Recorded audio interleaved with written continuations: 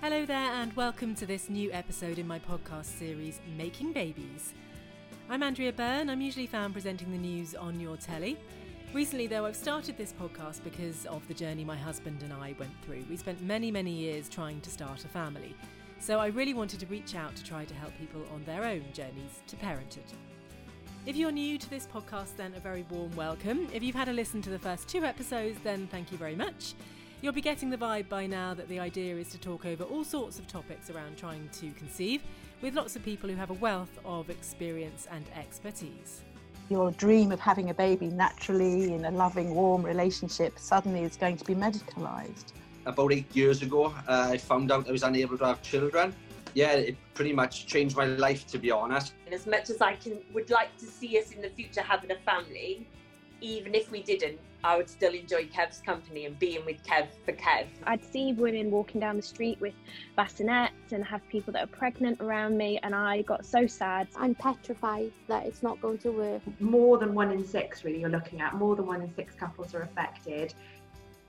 You're listening to episode 3, during which I'm joined by 2 ladies about to embark on their IVF journey.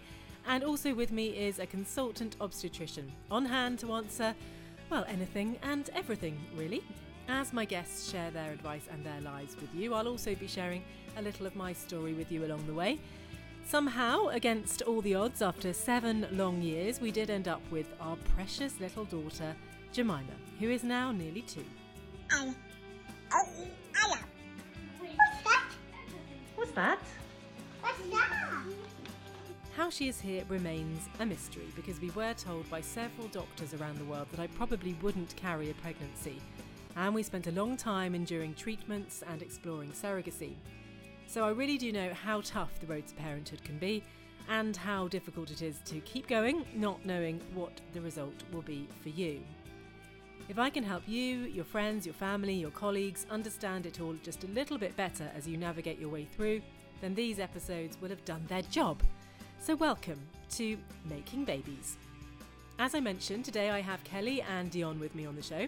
They're bravely sharing their journeys so far with endometriosis, polycystic ovary syndrome and secondary infertility.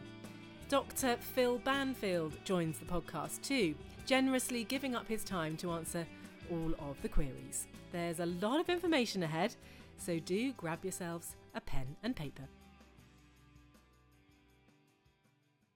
With me on the podcast today, I've got 2 people who I know are going to have lots of questions for our expert who's with me on the podcast too. We've got Kelly Hall with us, who's been diagnosed with polycystic ovary syndrome, and Dion Edwards, who's diagnosed with endometriosis. Definitely 2 of the most common causes of infertility that are seen, I think, and we'll expand a bit more on this with Dr. Phil Banfield, who's with us today. From what I know, lots of mystery perhaps around them and unanswered questions, so hopefully we can answer some of those today for people listening and for Kelly and Dion who are on the episode with us. So thanks very much for joining us. If I can maybe ask Dr.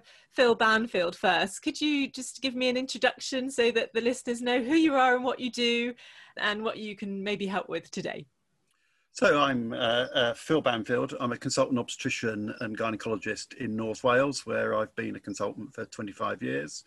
I trained mainly in London and Cambridge, so my training involved quite a lot to do with tracking ovarian follicles and infertility. I'm the father of 5, but I do have an IVF baby as well. So we have knowledge of the process from the inside, and certainly being a patient and being on the other side gives a completely different perspective. Thank you very much. Kelly, first then, if I can come over to you. Thank you very much for being with us today. Tell me a little bit about your story and what's happening with you at the moment. Yeah, thank you. So thank you very much for having me on. So I got married in 2015, and as everybody does, they think that once they have sex once, they'll get pregnant, because that's exactly what we get told at school. So it didn't happen for us for the first 5 months, but then I went to the doctors and I asked for all the blood tests and sperm tests, And actually that week we found out we were pregnant with our little girl Emily, who's now 3.5. So we were so happy about that. You know, I went through the ups and downs of those 5 months thinking that I'd never have a baby. In actual fact, we had Emily that went just as planned. So we've got her, which was lovely. But as everybody does, they think about having their second baby. So when she was 2, I came off the pill and I decided that we would like to try for another one. And in the first month, I thought that my cycle was very much different and I was very confused. So I went to the doctors and they gave me the same spiel about, you've just come off contraception, so it must be that in your system. So then we kept trying, and my cycle was really off for sort of 6 months. So I knew that the NHS would take a little while to get back to us, if we went for any tests. So I decided to pay for it privately. And luckily enough, my workplace paid for us to see a gynecologist. And he scanned me. We had an internal scan, and he told me that I had polycystic ovaries, but not the syndrome. So for me, being sort of quite slight, small build, I'd never heard of it. I started doing Mr. Google. I found out all sorts of different things, went to a very dark place on the internet. And that's us really. So that's been us for 18 months. And we have had lots of different cycles. We've been on Clomid, we're currently on Letrozole, we've been on Metformin, and we've gone through that journey of every month you think that it's going to happen, and then every month it doesn't. So we're starting to look at IVF treatment in January. So that's us really. It's hard because we've already got one. And not only do you have the questions, and I've been listening to your podcast about people saying, oh, when are you going to have another one, or do you not want to? It's hard to broach, and especially when you think to yourself, I've already done this, I've had a baby, how hard can it be? It's hard. And secondary infertility hits, I think it's like one in 3 couples. So yeah, that's our story. Thank you. And that's really interesting because secondary infertility is something we haven't talked about yet as well on the podcast. So it's interesting to wrap those 2 issues into one, and maybe we can discover as well a little bit about why things change in your body and how things change. And as you say, 1 in 3 couples is a large amount, isn't it? Let me talk to Dion. I know I saw Dr. Banfield there, Phil, furiously making notes, and we'll come to him in a minute with some of those questions and issues which you've just brought up, Kelly. But Dion, tell me about your journey so far. Where are you? Oh, thank you so much for having me, for starters. Where do I start? Well, nobody talks about this really, but I started my menstrual cycle when I was 8 years old, a really young age. So obviously that was really bizarre. And my mum, we were back and forth the doctors, and it's rare, but it can happen apparently. I didn't start having pain until I was about 12 years old, though. And I was misdiagnosed for years and years. It's IBS, you have intolerances to food, all of these things. And then in 2017, I finally got a laparoscopy where I was diagnosed with endometriosis. And by then, you can imagine the damage was quite extent. So I was quite lucky to not lose my tubes and my ovaries. So we're actually starting IVF next week. We have our first appointment with I have to give my bloods and speak to a doctor, and my partner has to give a semen analysis. So we're starting there really. It's a really touchy subject to talk about really, because we've struggled for so long, and I guess I'm lucky in the sense that I haven't been trying and not knowing that I couldn't have children. I was told that for me to conceive naturally it would be a very slim chance. But, I've kept my faith, kept trying just in case. And I know it's hard to summarise your stories in such a short space of time because they're always so complex and individual. Phil, a couple of things to pick up on there. First of all, with PCOS, I was really interested in what Kelly said there regarding you've got polycystic ovaries but not the syndrome. So can you talk a little bit more about that and the distinction between that? There are 3 kind of features to polycystic ovaries. There's the ultrasound appearance, when you scan someone, there is a classic appearance that makes it look as if there's a lot of black circles all around the edge of the ovaries. So it's called a string of pearl appearance. And the ovaries get bigger. And we see that in a number of people. It's commoner in people with recurrent miscarriage. And it can be an ultrasound appearance in people who've got normal fertility and in people who've got normal periods. So there's the ultrasound appearance. Then there's the alteration to your menstrual cycle. So either having no periods or very light and irregular periods. And that's because the effect of polycystic ovaries is to keep you stuck in the first part of your cycle. So people then don't tend to ovulate, or they ovulate erratically, which gives an irregular timing to your cycle. Now, if you're stuck in the first part of your cycle, you develop the lining of the womb, but you then don't mature it. And so that lining develops and develops and develops until it breaks down erratically. So what we sometimes see are people that don't have any periods, or they have very light periods, or we get people with polycystic ovaries who suddenly have a big bleed 2 or 3 times a year. So that's the menstrual irregularity. And then the third bit is the biochemistry. And the biochemistry centers around becoming resistant to the effects of the hormone insulin, which controls your sugar metabolism. And if you become resistant to the effects of insulin, it puts your testosterone levels up as well. Although the female hormones are known as estrogen and progesterone, the testosterone is also made in the middle of the ovary. And because you then get a higher testosterone, and because another effect of being having an excess of insulin is you drop the amount of protein in your blood that can bind that testosterone, there's more testosterone about floating that causes things like hair and acne. And the effect of the insulin resistance is you put on weight. The heavier you are, the more resistant to insulin you become. And so it becomes self-perpetuating. And it then throws up some really weird anomalies, because you might think that you are then dieting by eating a baked potato, but because that's starch, you can't handle the sugar.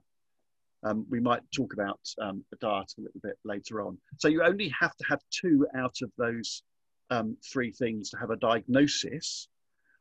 And then we see people who just seem to behave as if they've got polycystic ovaries without any real conclusive evidence of it. So it's really the kind of what happens next, what is the effect of it that matters, and what treatments, therefore, do you need?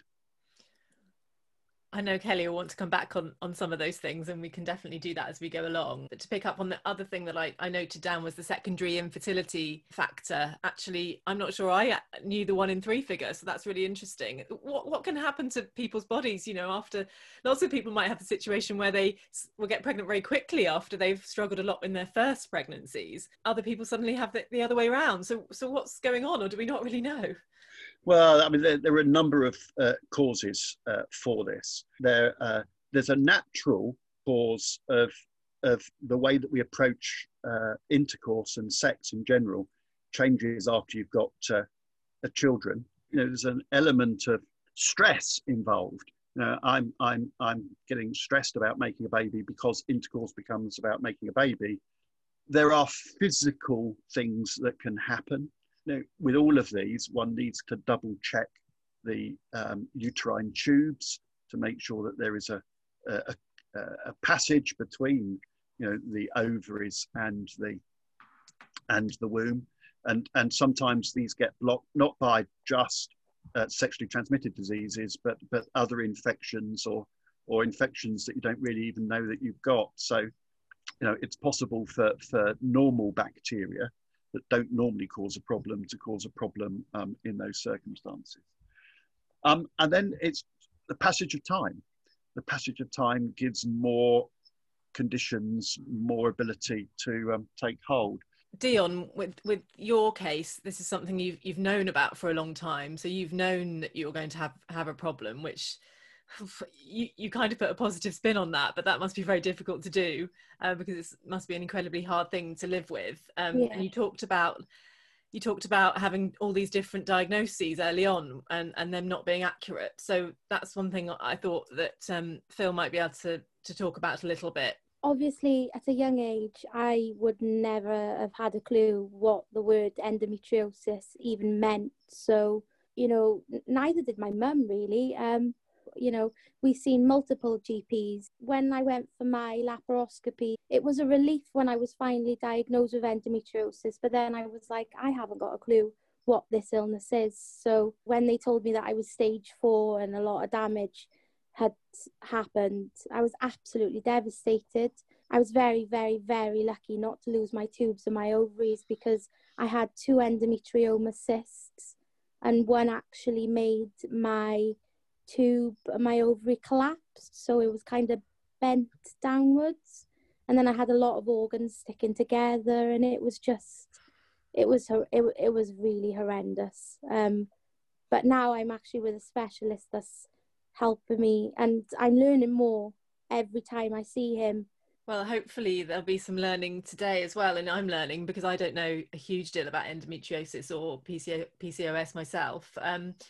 You mentioned a couple of things. You mentioned the stages and that you were stage 4, and you mentioned the cysts particularly as well. But essentially, you just said, you know, it was hard to grasp what this is. So for people listening, Phil, what is endometriosis? Well, it's a really weird disease because effectively it is finding the lining of the womb, or tissue that looks like the lining of the womb, in places outside the womb. Now that means that when you have a period and you're shedding your lining of your womb, that other tissue will bleed as well. And if you have bleeding tissue inside you, it tends to cause scarring, and it tends to cause things to stick together. So I've had patients who've had endometriosis of the lung, so that every time they have a period, they cough up blood. There are lots of theories about, does it spread in blood? Does it take one kind of tissue turning into a different tissue? But universally, the feature is that it causes pain. But we have some people who have lots of endometriosis, they have lots of babies, and I only find the endometriosis when I'm sterilizing them. And I've got other people who don't appear to have got very much endometriosis at all, crippled by pain. So it is a very, very strange illness. We have a reluctance to diagnose endometriosis in youngsters and teenagers.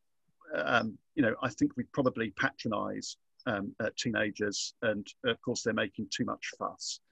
And one of the advances that I had hoped would happen in my career was that we would start to listen to people, because it's a very easy diagnose to make a presumptive diagnosis of.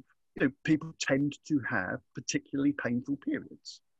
It's stimulated by the hormone estrogen, and therefore you have a number of treatments available to you that are aimed at taking away the menstrual cycle. The easiest one of which is to put someone on the combined pill. Treatment for endometriosis helps with pain. It doesn't particularly help with fertility. And I'm not sure that there's very much evidence that treating endometriosis early on necessarily prevents it from becoming worse with time.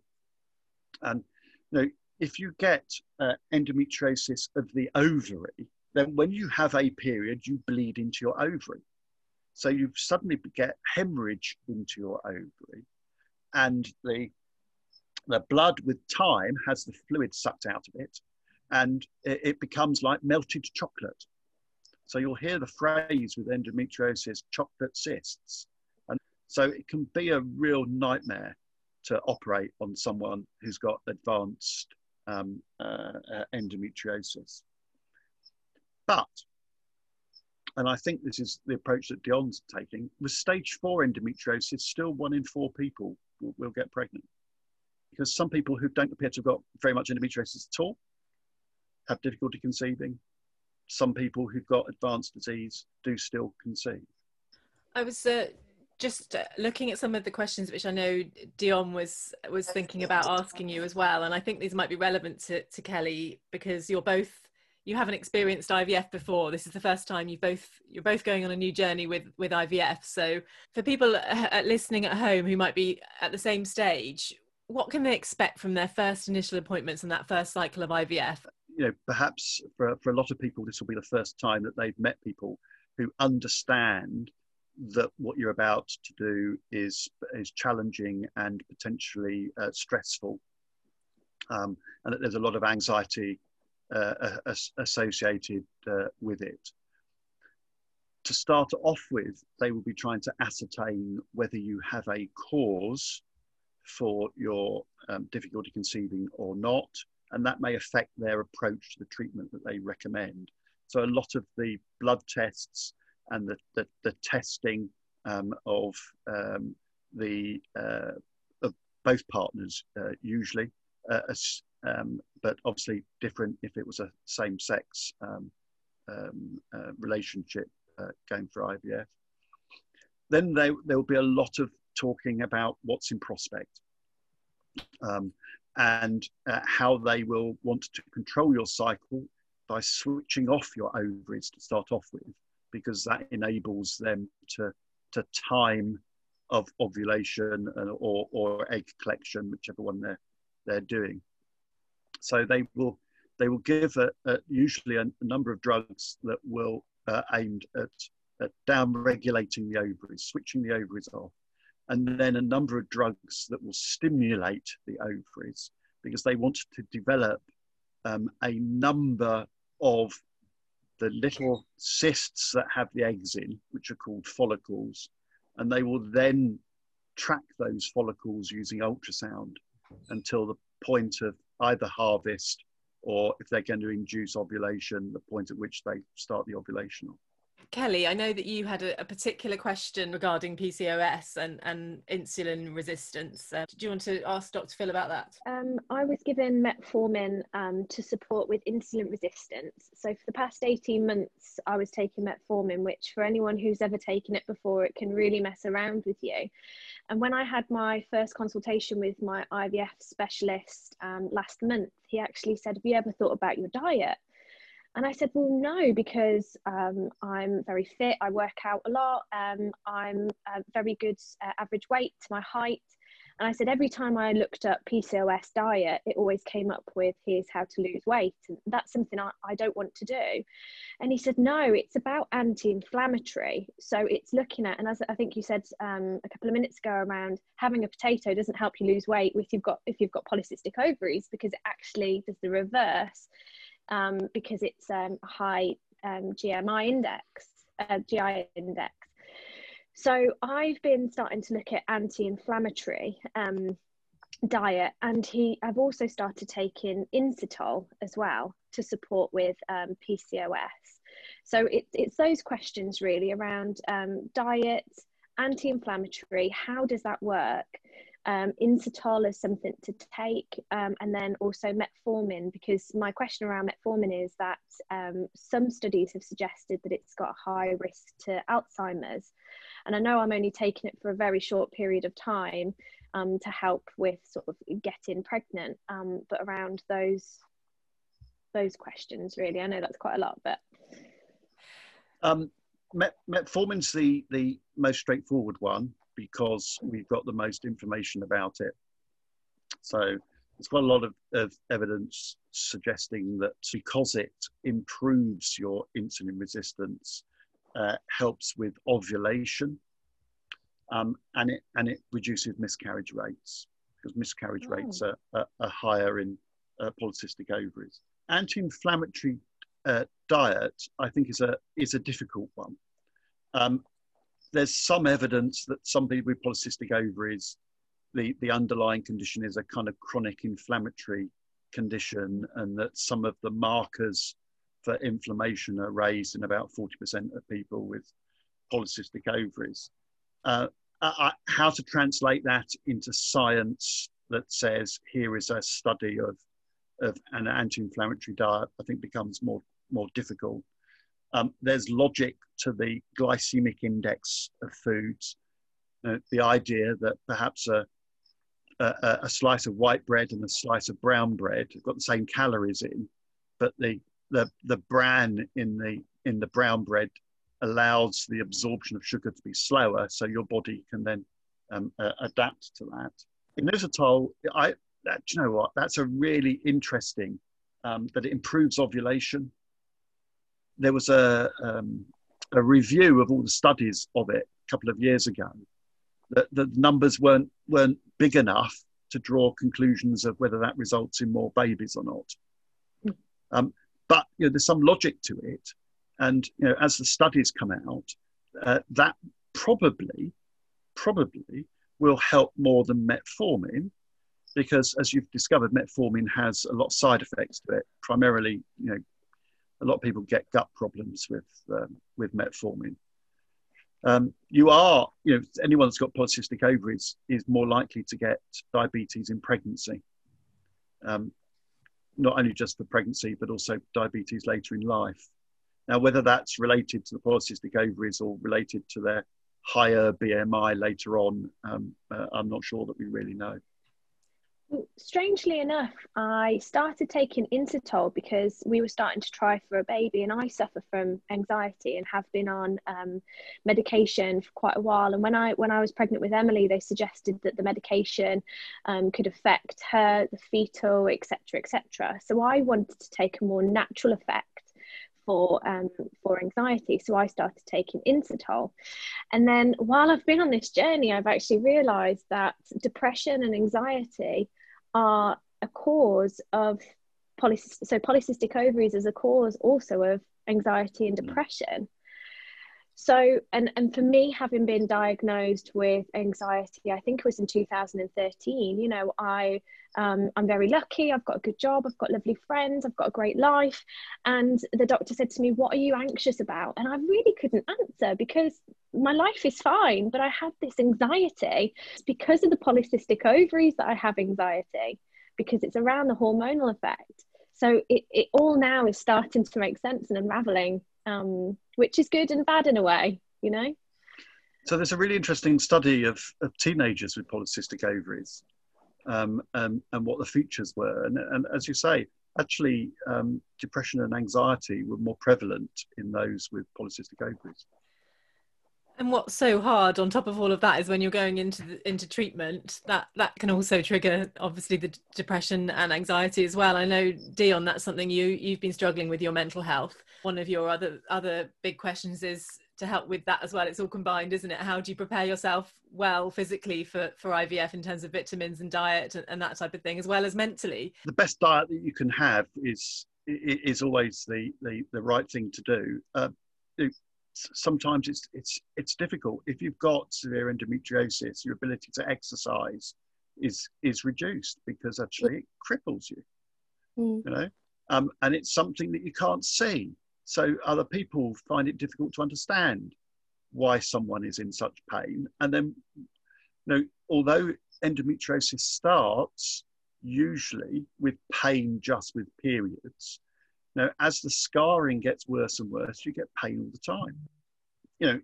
You have to be certain that you're taking your folic acid. What other vitamins you take, just making sure that a general multivitamin tablet is probably all that you need. Well, that's what I've been tending. I've started the folic acid, and obviously I'm on multivitamins. Vitamin D, I've been told, supposed to be good for you as well. But obviously when it comes to exercise, for IVF, typical, I'm just over. So your BMI has to be between 20 and 30, and I'm 30.1. So luckily now I've worked really hard to get down to the size for IVF that I need to be.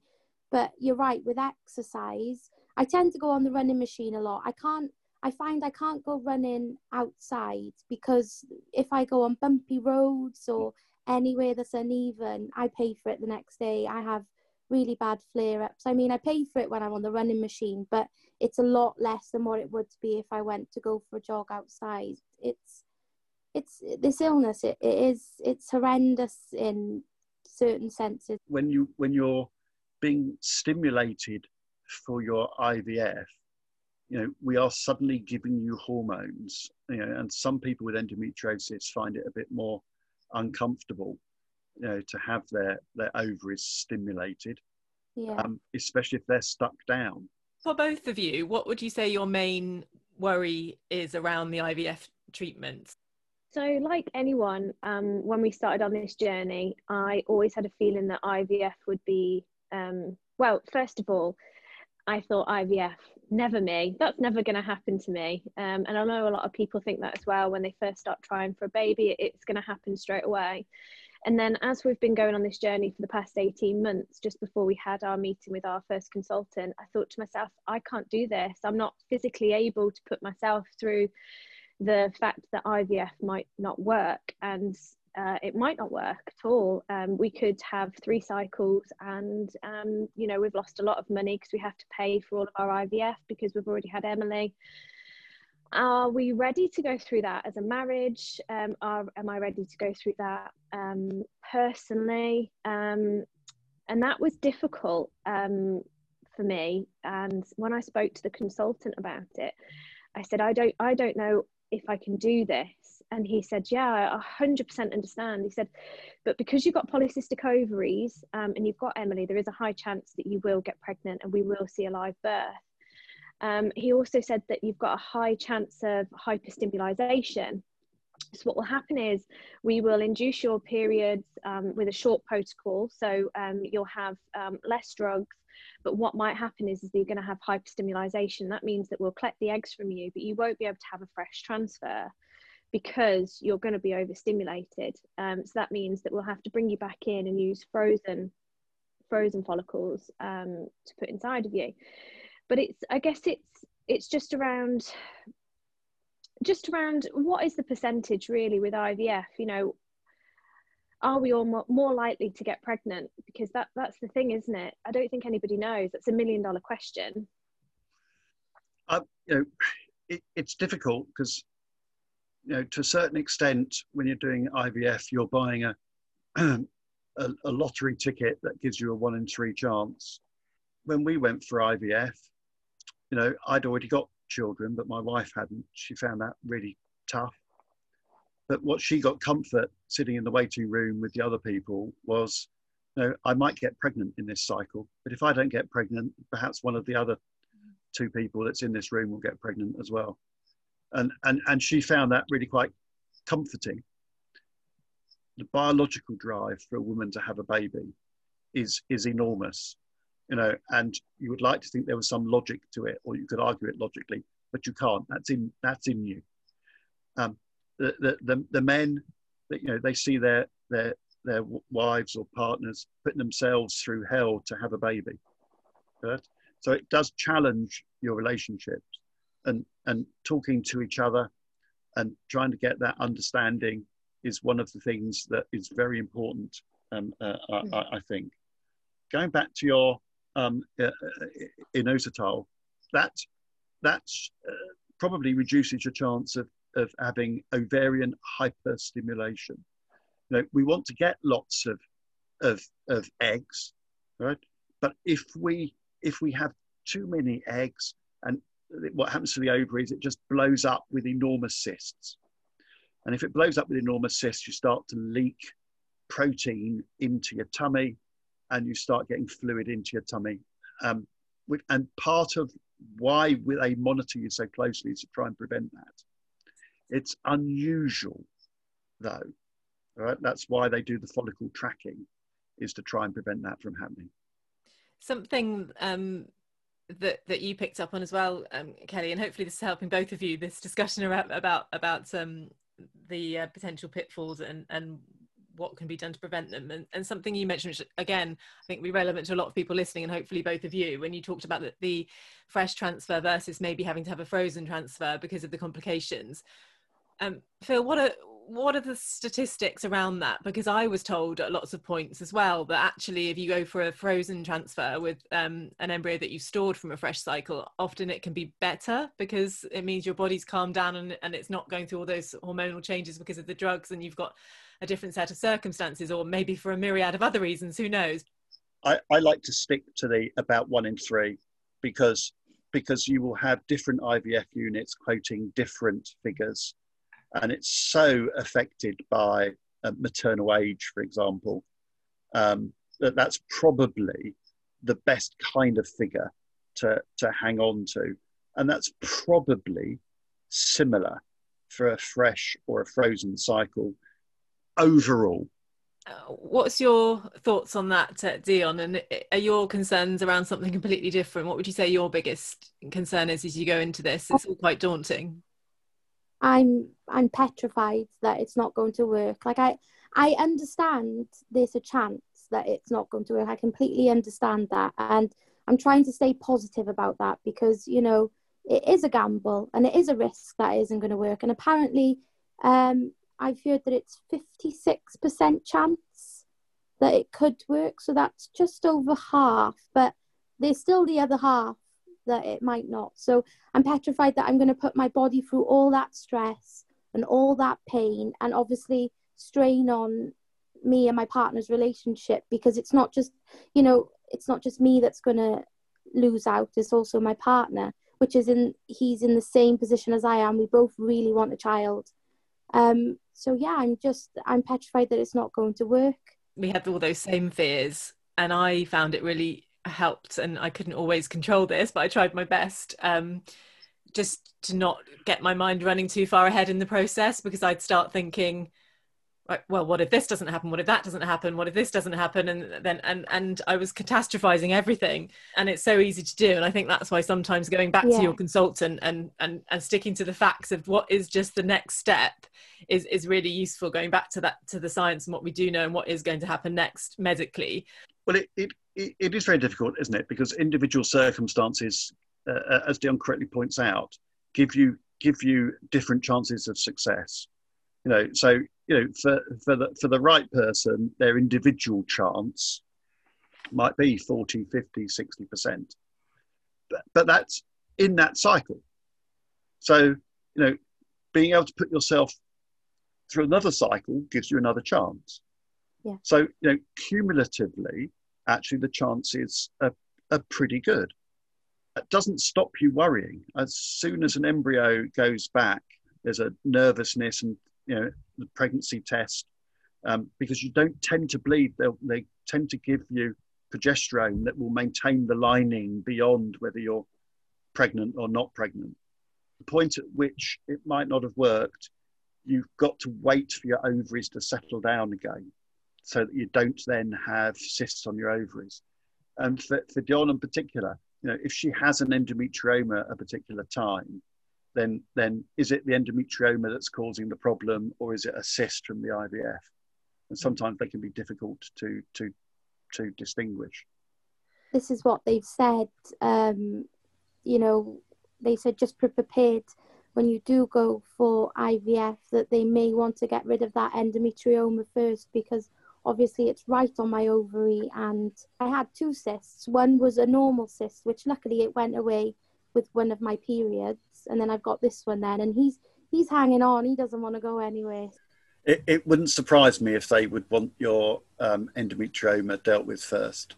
Yeah, I guess it's being prepared for that, isn't it? And again, it's really heartbreaking sometimes when you know you've got to wait again for something else to happen before you can start the treatment. There were a couple of questions which came in from listeners. A lot of it's to do with age, actually. One of them, is there an age limit to IVF on the NHS? And the other one, is there anything that women over 35 can do to naturally preserve fertility when they haven't yet met a partner?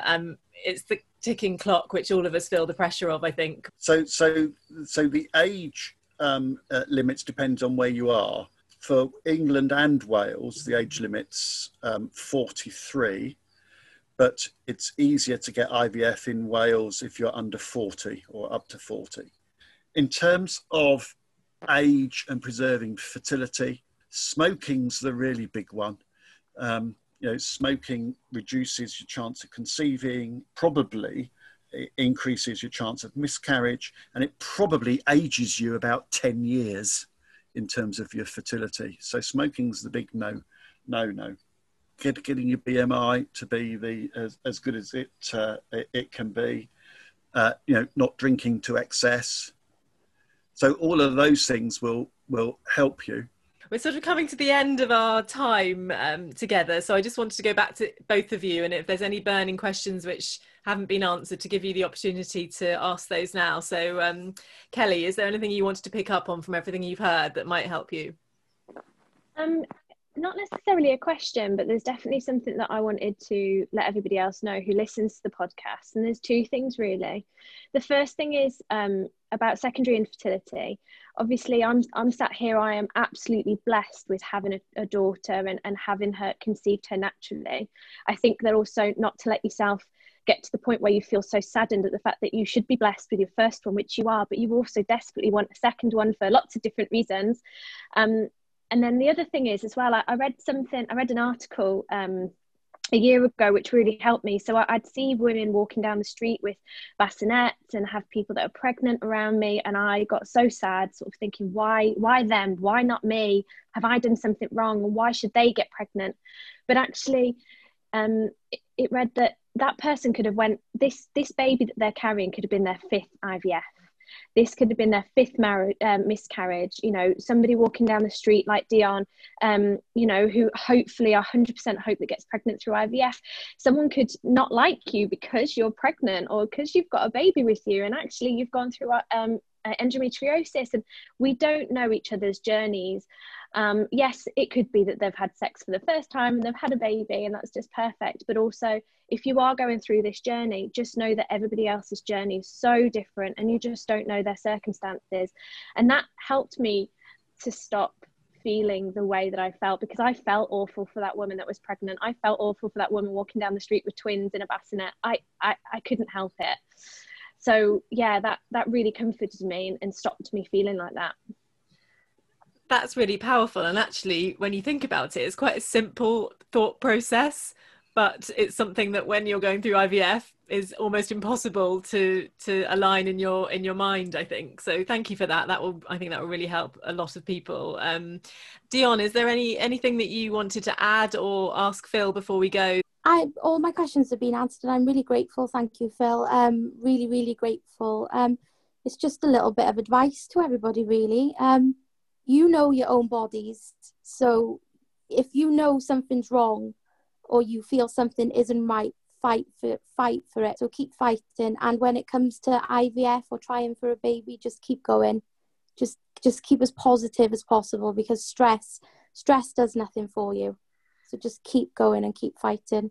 Well, thank you so much, both of you, because it's really hard to talk about it, especially when you're in the middle of going through it. So thank you very much. And I wish you huge amounts of strength and huge amounts of luck. And hopefully you're going to be those ones walking down the street with the pram, and you'll be able to hold all those good wishes for others. I just want to pick up on the stress element before we go. And just if people are listening who are going through treatment and they're actually struggling a lot more with that mental health side of things, Phil, what should they say to their consultant to try and get that help? Because I know that it's really overwhelmed, those services at the moment. Actually, the IVF units may be the place to get that, because all of the IVF units understand how stressful this is, and they quite often will have counsellors there. So it's important to talk about it, because bottling it up and having feelings and behaviours that the people around you don't understand, right? If you keep that to yourself, it just adds to the stress and it adds to the challenge in your relationships. So talk about it and ask people to understand how you're feeling. Well, thank you, Phil, for listening today, because you've taken your time out to do that. And as Kelly and Dion both said, they're really grateful for that. And I know that lots of people listening to this podcast will be really grateful as well. So yeah, we really appreciate it. And hopefully I can persuade you at some point to come on again and talk about some other conditions with some other people. I'll see if I can persuade you. Thank you all of you for your time. And thank you very much indeed. And enjoy your day. Before I go, a reminder to get your questions into me. They can be about anything fertility related. I'll have a range of experts on over the coming weeks, but for the next 2 podcasts, I am particularly looking for questions you may have about miscarriage and about surrogacy. You can get those into me at Andrea Byrne TV on Twitter or Instagram. That's at Andrea Byrne TV, and that's BYRNE. I look forward to hearing from you and trying to help. Really hope you can join me for the next episode. I'll see you soon. Bye bye for now.